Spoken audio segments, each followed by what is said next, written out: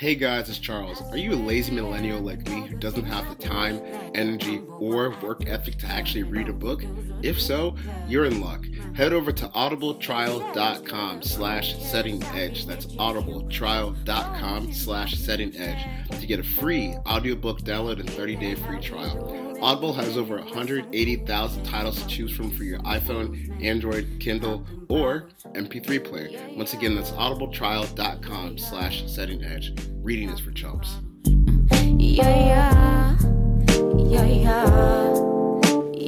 Welcome to episode 66 of the 70 Edge podcast. I'm Justice Mosqueda. You can find me on Twitter at JUMOSQ. I'm here with my co-host Charles McDonald. You can find him on Twitter at Forvert. Say what's up to the people, Chuck. What's up? It's not Wildcard Weekend. Last week was Wildcard Weekend. It's a divisional round.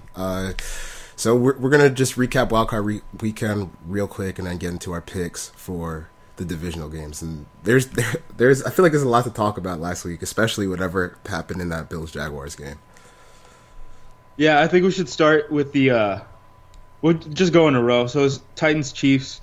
The Tennessee Titans, I think someone tweeted out from ESPN Stats and Info before the game. It was like 30 minutes before the game that the Titans were basically, if the Titans would have won that game, that they would have been one of the top 4 underdogs in the playoff, in the wild card round to ever pull an upset in NFL history. And not only did that happen, but it happened in a second half collapse where the Titans scored, at least 19 unanswered points to come out with a 1-score win. Just really classic Andy Reid game. I mean, obviously the Travis Kelce injury visibly hurt them. Tyreek Hill dropping 3 different passes that were right in his hands for big plays obviously hurt them. But man, you could see Tennessee, as soon as they got within a score, Andy Reid did the freeze up, don't throw any pass beyond 5 yards, keep the clock moving type thing, which I don't know. I feel like we've seen a lot of teams freeze up in that same way. I feel like to a certain extent Georgia did that in the national championship game. I think there is there's some criticism for Kyle Shanahan just keeping his foot on the gas pedal. But I think the difference is if you have a multi-score lead, just keep running the damn ball. You know what I mean? But if you're in a single-score game, you can't assume that your defense is going to hold up, especially if your defense is the Kansas City Chiefs. Yep. That was just peak Chiefs, peak Andy Reid. I mean, that's not as bad, but not as bad as when they lost that game to Andrew Luck when they're up 44-10, and then Andrew Luck just turned into Cam Newton meets Andrew Rodgers in the second half. But that was just awful. And another thing I want to touch on was, if you're the Titans and you go into that game saying that Mike Mularkey's done here, what happened in that game to make you commit to him for another year? If what it took was Mariota throwing a horrific pass that gets batted down back to him and scoring and running in for a touchdown, that's not coaching. That's just dumb luck. Mike Mularkey didn't call that play or do anything. And even then, he had a lot of questionable decisions when they were trying to milk the clock at the end of the game. It just didn't, there was no process that should affirm to you, if you're the Titans owner, that Mike Mularkey's the guy after that game, because he didn't do anything. No, and I think someone said that ESPN after the game said that Marcus Mariota was basically calling the plays himself after the first quarter. So it's not even that wasn't even a Mike Mularkey manifestation. That was all on the shoulders of Marcus Mariota. So I really don't understand. I do think it's funny though how we've seen we talked about this a little bit in our group chat and stuff, and we can't figure out why there's such strong ties for Matt Patricia being in Detroit, other than the general manager. We understand the general manager is from New England, but we really don't understand the fascination with it. Josh McDaniels was always pegged to being a Tennessee Titan, basically. And now that Mike Mularkey has had ownership say that he's going to be back next year, the Josh McDaniels rumors have died off. I wonder if Josh McDaniels just hangs out in New England and maybe waits out to see if Bill Belichick retires or whatever. I kind of feel like McDaniels is going to take that Indianapolis job. You think so? Yeah. At least he'll have a quarterback. He won't be able to fuck it up like he did. Maybe. He might have a quarterback. Oh, like Jacoby Brissett is a better parachute than like what he had before. Because you got to remember, I feel like Josh McDaniels is such a weird case. Because like the moment he got there, he pissed off Jay Cutler. Then he wasn't able to get Matt Castle, and then they ended up drafting Tim Tebow. Like the chain of like the domino effects that led up to like his failure. Like that'd be kind of hard to replicate. Maybe he'll be able to do it again, but it seems like on paper hard to replicate a failure of that level again. Yeah, I don't know. This league is dumb. It's been such a weird season. Like everything. Yeah, but it's making more sense as we come down to the wire, where it's like young quarterbacks are losing, and so is Andy Reid. It's like, yeah, that's kind of what happens. And the Belichick assistants are getting rumored for head coaching jobs. But I guess this time they're going to leave. Yeah, I'm with you. I just don't get the appeal with Matt Patricia. They had a horrible defense this year. They didn't have a good defense last year, even though they won the Super Bowl. And that defense is kind of, I guess, deteriorated a little bit as they keep shipping away, a Chandler Jones, a Jamie Collins. Oh, but they're where are they in points though? But where are they in points? That's what everyone says. They are. Like, well, when Tom Brady doesn't fumble and you guys like are in good field position all the time, like points are basically predicated on field position, not talent. Yeah. So the Patriots. They're awful in like every category except for sack percentage value and points per play value. I just don't get the appeal there. I think he's just kind of a guy that's kind of coattailed it on Belichick's success. But hey, that's more power to him. He's going to get that head coach job, and he's going to have a team where he doesn't have to come look for a quarterback, or at least won't be able to look for a quarterback because they just gave Stafford all that money. But I kind of like Josh McDaniels just getting able to work with Luck if he's healthy. That just seems like it makes sense to me. Yeah, before we move on to the next game, I just want to give one last Matt Patricia take.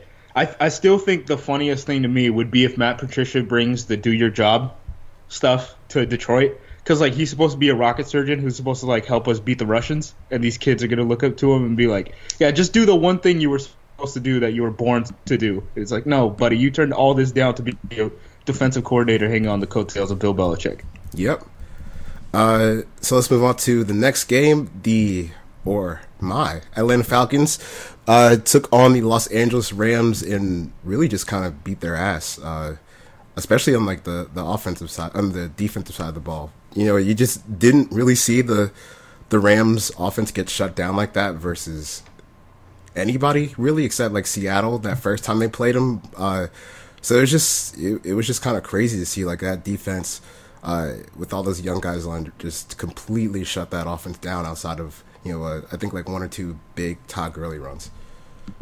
Yeah, and I think you're an asshole because you talked me out of taking the Falcons, and that would have been the only correct call that collectively both of us had the entire week was taking the Falcons we were here.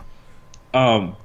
But I do think that when we looked at like the stats profile from the update for like what the Atlanta Falcons defense does and how it matches up with the Rams, we were pretty spot on. Where we were like the Rams are kind of a chunk play offense, and the Falcons just have so much speed on the back end that that's probably one of the best matchups or worst matchups for the Los Angeles Rams offense in the league. I also think like there was we were talking about weird stuff. Like there was so much weird stuff happening in this game. Like the Falcons were basically backed up inside the 10, like backed up to San Diego every single offensive drive outside of the times that like Los Angeles Rams is what was it, Pro Bowl or all Pro return man muffed two different punts. All Pro.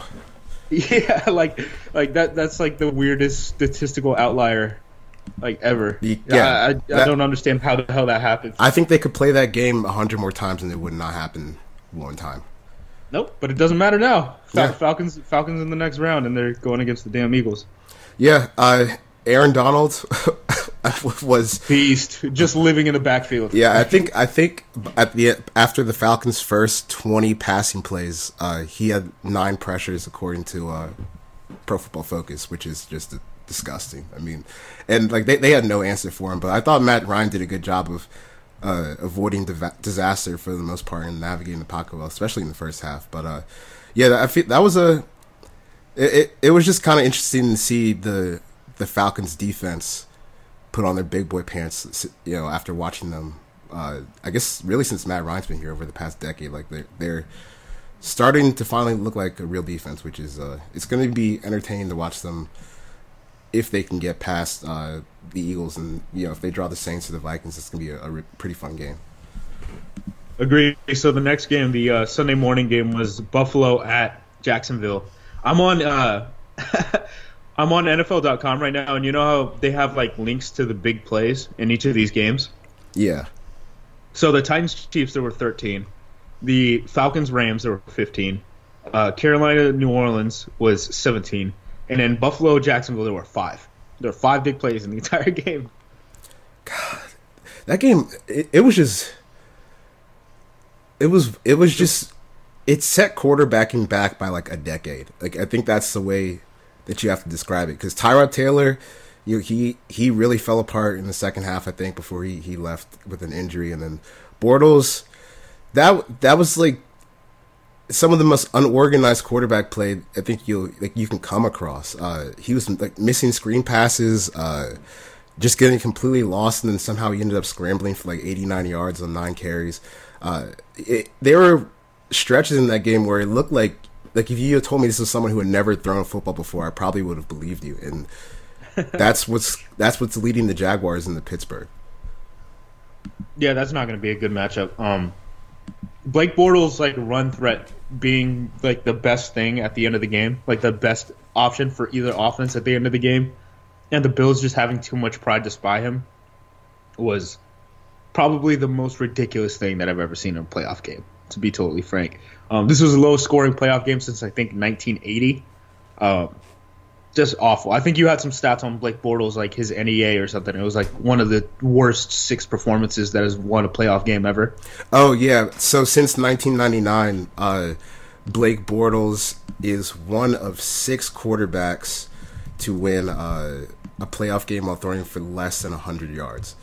The others are... Let me pull it up.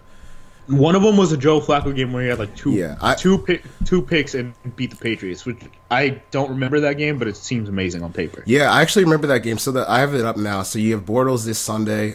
Mark Sanchez in 2010 against the San Diego Chargers. Of course, the Chargers are on this list. Mark Sanchez against the San Diego Chargers. He completed 100. He completed 12 passes.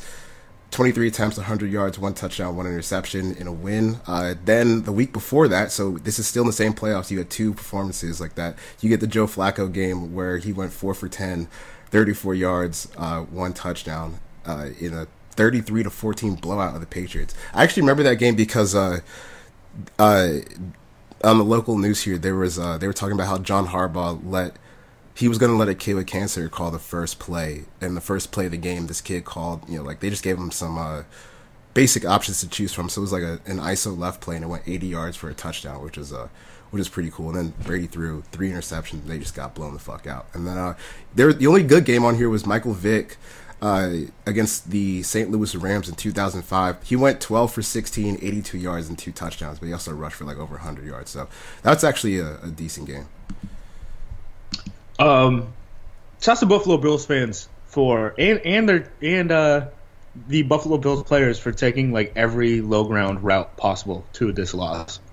Yeah, did you see that the article on that Buffalo Ramblings, the SB Nation blog? Yeah, I just saw that right before we came on, where they're like, it was a dude who boycotted the whole season, and then he ended up watching the playoff game because my favorite team made the playoffs in 17 years or however long it had been. I can't not watch. Like, whoa, garbage, leave them behind. It's almost like you aren't really that mad at the NFL and you're just a racist.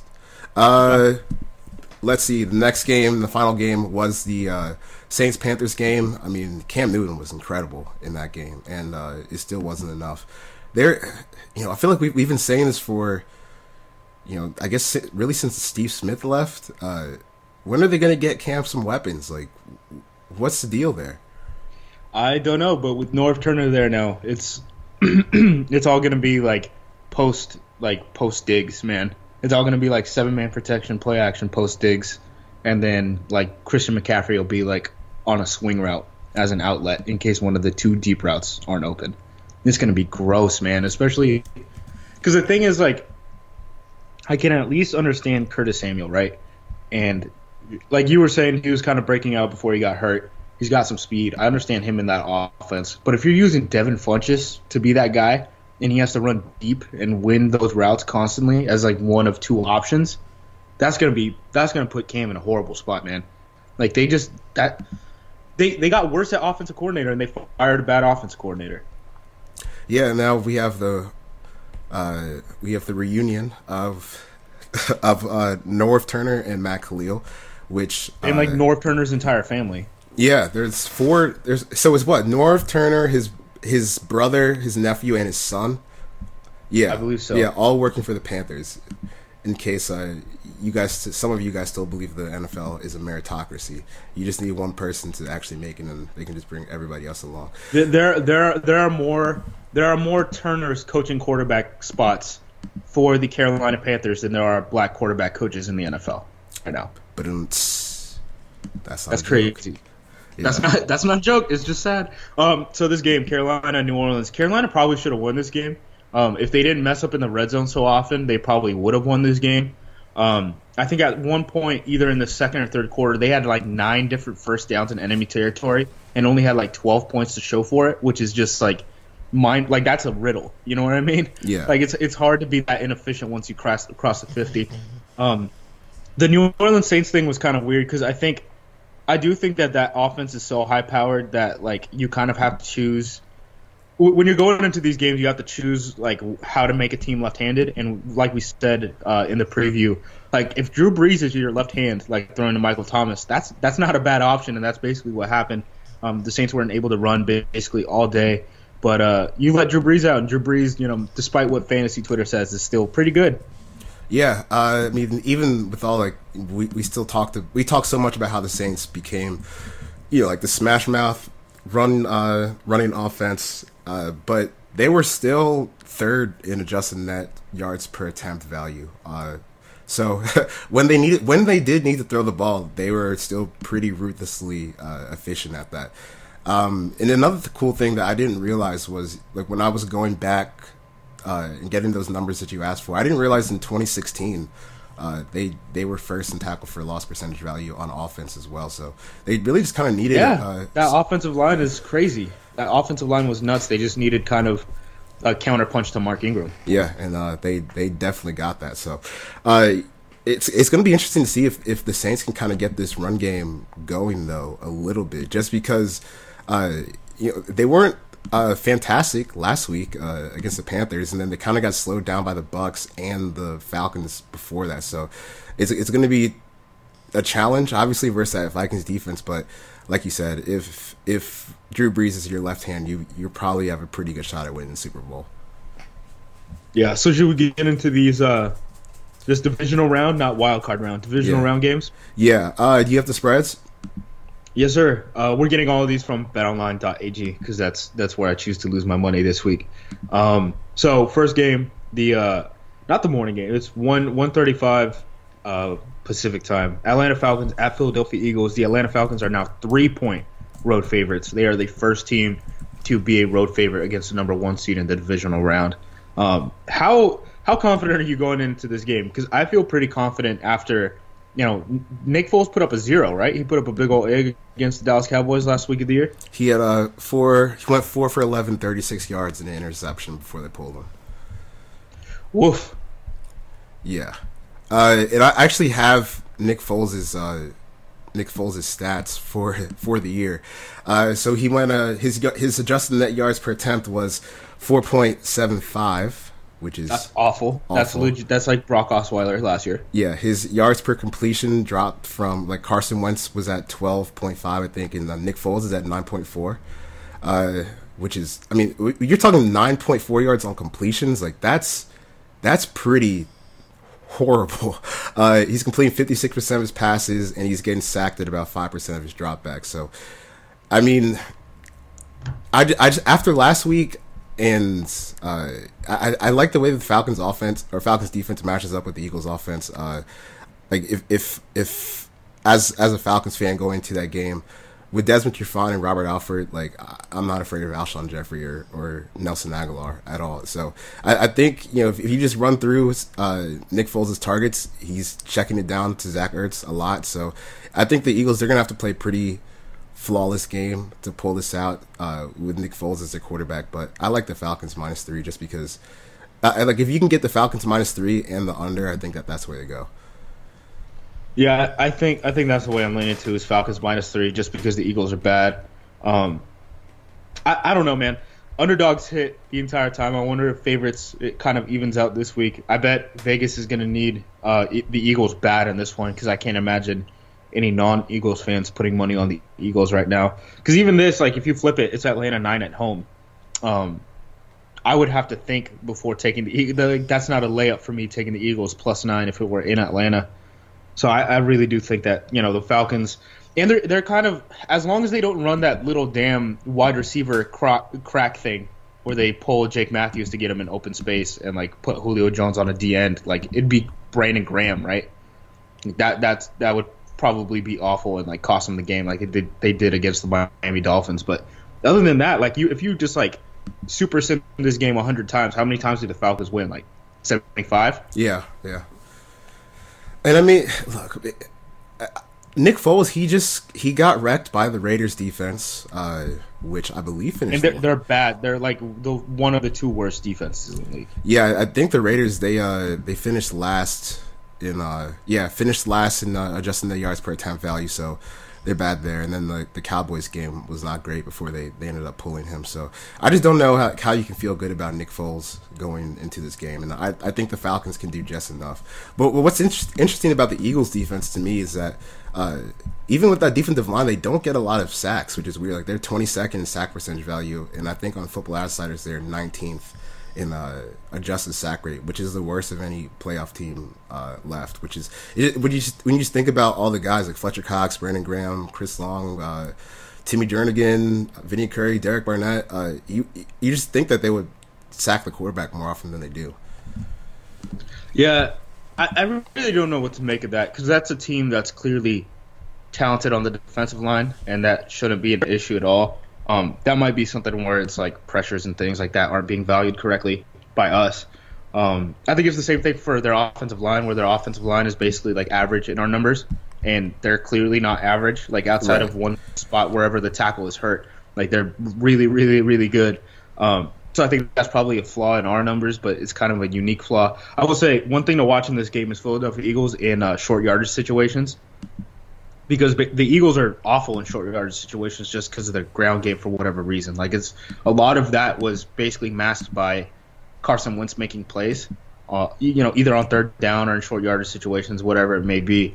And now that he's not there, I think we kind of see what the Eagles are if he's not there to be a hero. And I think there are legitimate questions moving forward to be like, like Carson Wentz is good, right? I'm not gonna debate that ever, right? Yeah, there's no point. He's very clearly good right now. But if we're talking about the pure numbers and how sustainable they are, his third down numbers are insane. His short yardage numbers are insane. And if we use those to like predict the next year, I wonder if there's a little bit of a come down in that type of situation. Well, yeah, I think there's going to be, and it's like the Falcons' offense. I know it's only Wentz's second season, but to be that like historically efficient, those tend to be outlier years, which is why they're historically efficient. So, yeah, that's definitely gonna be a thing to keep an eye on. And it's crazy, like when you watch them without Wentz or watch them with Foles, they're just really, really reliant on Wentz to go and make those plays for them on offense. And I think that Wentz along with Peterson did a good job of making their receivers look better than they are. I still don't get that Alshon Jeffrey contract, but it is what it is, I guess. So to expect Nick Foles to be that against an improving Falcons defense is a bit much. So Falcons -3.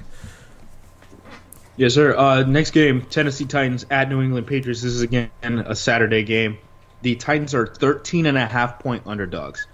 13.5-point underdogs in the divisional round with a starting quarterback. Yeah, which might be I don't know if anyone's ever been this big of an underdog with a starting quarterback. I just don't know what to do. I mean, I'd kind of just like the Patriots to just blow them out. I don't, there's no way the Patriots are going to get caught in the same situation that the Chiefs did last week. No. And no. So literally the only way that the Titans, I can see Titans win this game is if Derrick Henry just goes off for like 200 yards on like 19 carries or something like that. It has to be some bad defense bullshit, and then Brady throws 2 picks. Yeah, I mean the Patriots do have one of the worst run defenses in the league, so that's that's one thing we didn't talk about. Shouts to the Tennessee Titans for finally realizing that Derrick Henry's a better running back, but only because DeMarco Murray physically could not be on the field. Yeah. So if Derrick Henry can get loose, maybe it's interesting, but still, like, I think Brady's going to shred that Titans defense, and then it's just going to be too big a hole. If you're I think we talked about this a couple episodes ago, how the AFC basically runs through Gronkowski until someone figures out how to cover him. Who in the hell on the Tennessee Titans are you putting on Gronk? It's going to be like Cyprien. Good night. Yeah, I think I'm going to tease this one to Tennessee plus 19.5, and I'll figure out which one of these Sunday games I want to put it on. But I want to stay away from this line as far as possible, as long as it's unadjusted. Yeah, I'm just going to take the Patriots to cover that. All right, good luck, you and Tommy Boy. Have you seen? I think I was looking at numbers last night, and the 2 most likely conference winners were the Patriots and the Steelers. So, like we said I wrote about this in our Steelers preview for the update. I said take the Steelers Super Bowl odds, and we'll figure out how to hedge it when they play the Patriots in the AFC Championship game, because it was like the most predictable thing ever. And like, we're there. Like, the NFL is a meme. Yep. Man, I'm just tired of watching Belichick and Brady beat up on the Steelers, but I feel like that's exactly what we're headed towards. Because I don't think the Titans have any real chance to win this game, which is obviously why the spread's so high. Like, I wouldn't be surprised if this ends up looking like you remember that the year that Tebow beat the Steelers and they went to the Patriots and just got completely shithoused, like 45-7. I'm aware. Yeah, I'm aware. I think that's what this game is going to end up looking like. So, since 2003. There's been one AFC Championship game winner who wasn't Tom Brady, Peyton Manning, who has now been retired for 2 years, or Ben Roethlisberger. One time since 2003. So kids who are 15 years old have only seen basically 3 AFC Championship winners and Joe Flacco getting lucky. It's disgusting. God. It's a fake league. That's why I was joking with you where I was like, should we even cover the AFC next year? Should we just cover the NFC and just like, yeah, Brady and Ben Roethlisberger are going to make it to the AFC Championship every single time. Yep. God. I really hope the Jags can pull it off, because I'm just kind of getting tired of it at this point. But yeah, so I'm on the Patriots minus 13.5. Let's move on to the next game. What's the first game on Sunday? It's Jacksonville at Pittsburgh. Okay. Yeah, Jacksonville at Pittsburgh. That's the 105 kick on East Coast time, I believe. Steelers 7-point home favorite. So if this were in Jacksonville, they would be a 1-point favorite. I just don't. I don't really like this spread either. Just because, I feel like 7 points is a lot for, if you're going against that defense, and but at the same time, like we just talked about it, Blake Bortles, whatever he did on Sunday, like if he pulls that against the Steelers, they're going to get blown out. Like, they will have no chance. It's not close, because their defense is way better too. Like, I think Pittsburgh's defense is really underrated. People talk about the triplets and that offensive line all the time. The Steelers' pass defense is like legitimately great. Yeah, they finished 10th in adjusting the yards per attempt value, and they actually finished first in sack percentage value, which is kind of crazy considering how much we talked about the Jaguars' pass rush this year. But the Steelers edged them out in terms of sack percentage. So if you're going to pull that stuff that he did and miss those screen passes, and then he should have had 2 picks versus the Bills that both got dropped, or one got dropped and the other, D.D. Westbrook had to play cornerback on it. So if he comes out and plays like that, they're going to get smoked. And, people talk about how the Jags beat them last time, but just to get to 30 points, they had 2 pick sixes and then a 90-yard touchdown run after it was kind of out of hand. But those are rare plays, and also 5 interception games are huge outliers. They tend to be. So I don't think you're gonna see Big Ben play that poorly again. But man, 7 points against that defense is a lot. I think. What are you thinking for this one? I think what I'm gonna do is this is the tease the second leg of the tease. If I can get Pittsburgh down on -1, Titans plus 19.5, I'm fine with those numbers. Yeah, that works. Why not tease it the other way for the Patriots game? I don't know. That's just a lot of points, man. I'm scared. I'm scared of teasing things down to like, what would that be? 7.5. That's still a multi-score game. I'd be worried about that. I think there's more value in teasing, big underdogs, even more to even larger underdog numbers. But I also lost money doing that with the Jets against Oakland. Like basically, I had to renovate. I had to move my entire house after that week 2 loss. So I don't know. I could be a bozo. I also went 0-4.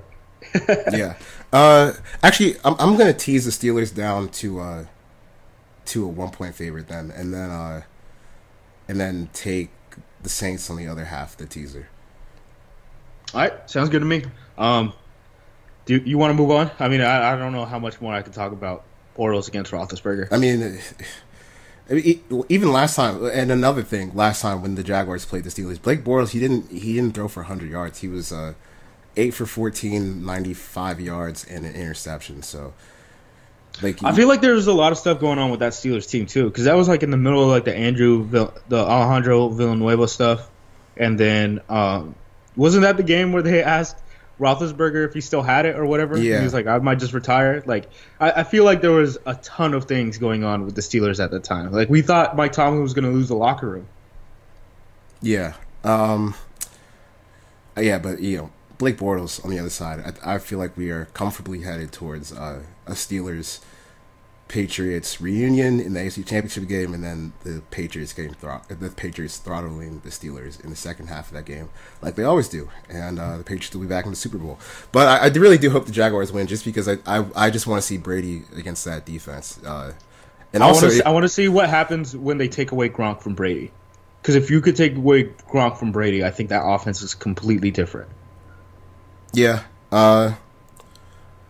Yeah. So I mean that's got to be the matchup that we're hoping for, because we already saw what Gronk did to Sean Davis. I think it was like 9 catches, 10 targets, and like over 100 yards and a touchdown. So come on, Jags, let's get it done. The last game, the New Orleans at Minnesota. My dad, who's a Falcons fan, was texting me during the Falcons-Rams game, and it was like, I really don't think I can handle a New Orleans Saints Atlanta Falcons NFC Championship game. That's what I'm rooting for, honestly, just because it would just be so reckless on Twitter for the week leading up, and then the game would obviously have a lot of energy towards it too.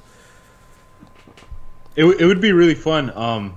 This line's moved a little bit, and I think it probably should have a little, because I thought at one point the New Orleans Saints were probably the best team in football before injuries started to take hold of them.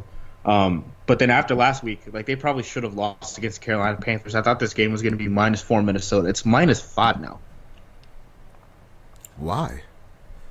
I don't know. I don't know if this game were in, I mean, I guess that makes New Orleans a 1-point favorite in New Orleans, but I don't know. That seems a little high to me. Like, I don't think there's that big of a difference between Minnesota and New Orleans. Neither do I. And I feel like we're in a situation where these teams are fairly even, and I'm gonna take Drew Brees on that one. Drew Brees or Case Keenum. Yeah, and the thing with Case Keenum is, and our pal Arif Hassan has done some work on it over the past few weeks, is even though his stats aren't dropping, he's kind of, reverting back to being Case Keenum a little bit, throwing the football. So I just think in this situation where you have teams that are, at least I think are fairly even, I'm just gonna take I'm gonna take Drew Brees over Case Keenum every time. Woo! Oh, okay. That was fun. Yeah, I'm gonna take Drew Brees. So I'm gonna tease this to Saints plus 11 then. All right, sounds good to me. I'm just gonna take Saints plus 5. So let's talk about the Case Keenum thing, because if you looked at Case Keenum's stats and it came with the title Case Keenum, I feel like you could pretty much figure out, like, hey, these stats probably don't reflect talent 100%, right? Like, I feel like a casual fan can figure that out. What in the hell would you do if you were the Vikings? Because the issue is no one's ever really like franchise tagged and drafted a quarterback in the first round. That was one thing that our friend Derek Clausen was talking about in one of our group chats. Like, it's kind of an either or thing. So, like, do you just go into the draft with no quarterback, or do you tag Keenum, or do you like kind of lowball Sam Bradford and Teddy Bridgewater and have them fight for each other and let Keenum walk? Like, I have no idea what you do if you're in Minnesota's situation. Man, it's tough, but I mean, I think you tag Keenum and let Sam Bradford walk, just because, like, you know, what's the point of giving him a contract?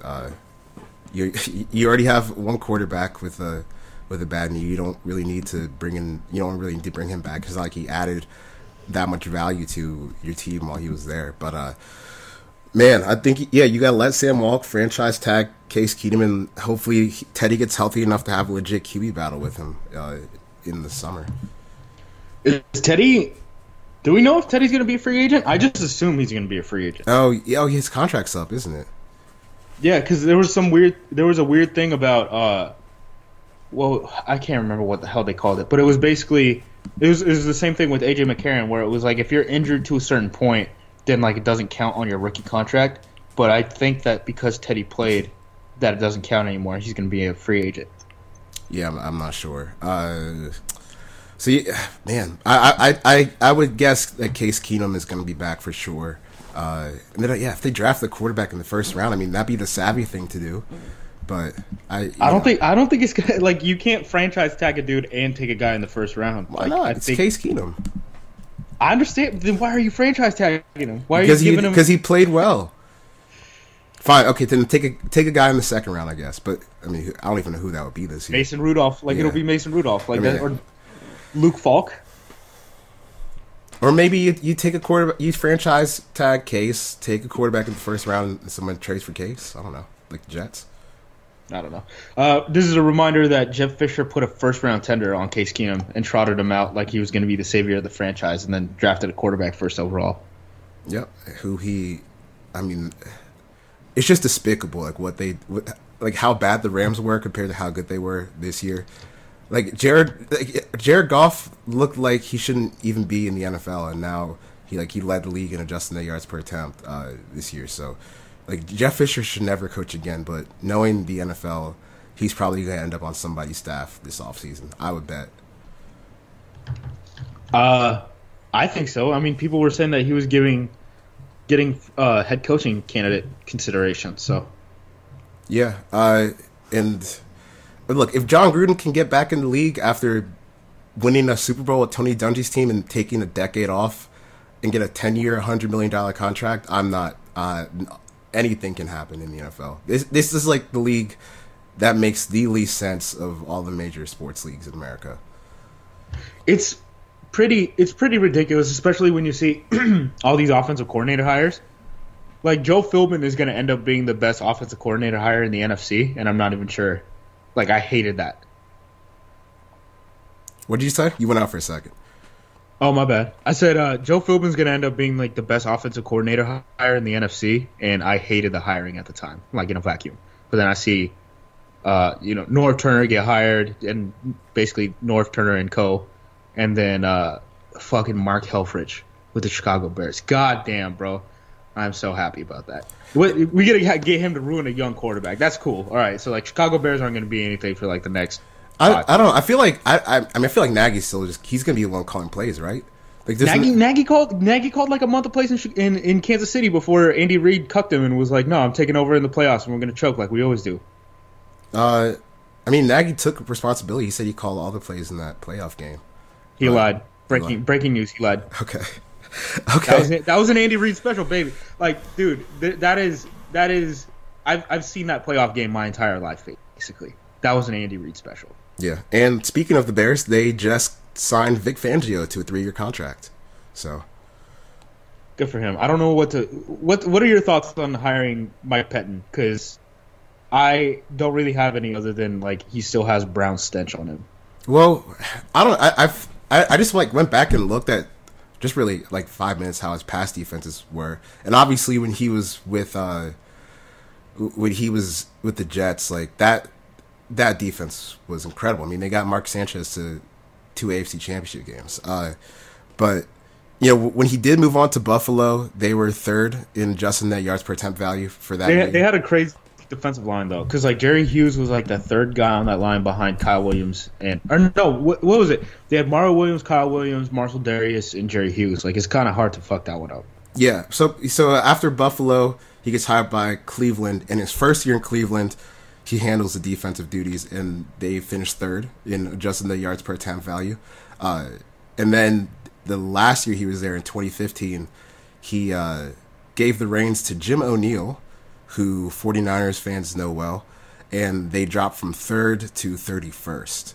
And then when Jim O'Neill got hired by Chip Kelly in San Francisco last year, the 49ers gave up 176 rushing yards per game and like 425 yards per game on the season. They gave up, I was just looking at it earlier today, and I didn't believe it. The last season, the 49ers, they gave up 2,625 rushing yards and 25 rushing touchdowns. Like Yes. Do you not remember the stats about the consecutive 100-yard games? Yeah, they allowed like 10 of them in a row or something like that. I know it was like from the start of the season too. It was for a long stretch that they were allowing 100-yard rushers, but just to see 2,625 yards rushing yards in I guess 2016 is just kind of ridiculous. And John O'Neill. Speaking of the Raiders, he's interviewing for their DB's coach and linebackers coach. Oh, I saw senior defensive assistant, which I thought was funny because he's not even a 40-year-old. Like, how can you be a senior defensive assistant if your like NFL career is basically being like, I think he was like an analyst or something like that. I forget what you call it. He was like an analyst and then was basically a coordinator for 2 very bad teams and like a linebackers coach one time. So, yikes. Yeah, just a lot of nonsense going on in the league, but that's what makes it so beautiful. Yeah, I think we should talk about something real quick. Senior Bowl in 2 weeks. Chia. We'll probably do some Senior Bowl preview stuff next week, I would assume. Yeah, there's only going to be 2 damn games to preview, so we got to fill time somehow. Yeah. How many guys have you seen? Like 12. Who are the guys that you like so far? Maurice Hurst, Denzel Ward. Is Denzel Ward at the game? You're talking about Senior Bowl guys? Oh, in terms of Senior Bowl guys, I've watched Maurice Hurst, and then I got sidetracked and started watching quarterbacks. So I'm so behind on the Senior Bowl stuff, honestly. God damn it. Okay. Denzel Ward also is going back to school. He announced that yesterday. So I thought he declared for the draft already. No, he said that he's going back to school, and it was a very big upset. He's going to be top 5 in everyone's first round mocks next year. Yeah, that's interesting. All right, so yeah. All right, so you got some fucking tape to watch then. Yeah, no, I do. It says it right here, January 8th. Denzel Ward enters 2018 NFL Draft. This is 19 hours ago from the Toledo Blade. OSU's Paris Campbell, DeMontre Jones. Oh, DeMontre Jones. Oh, maybe Denzel Ward did declare.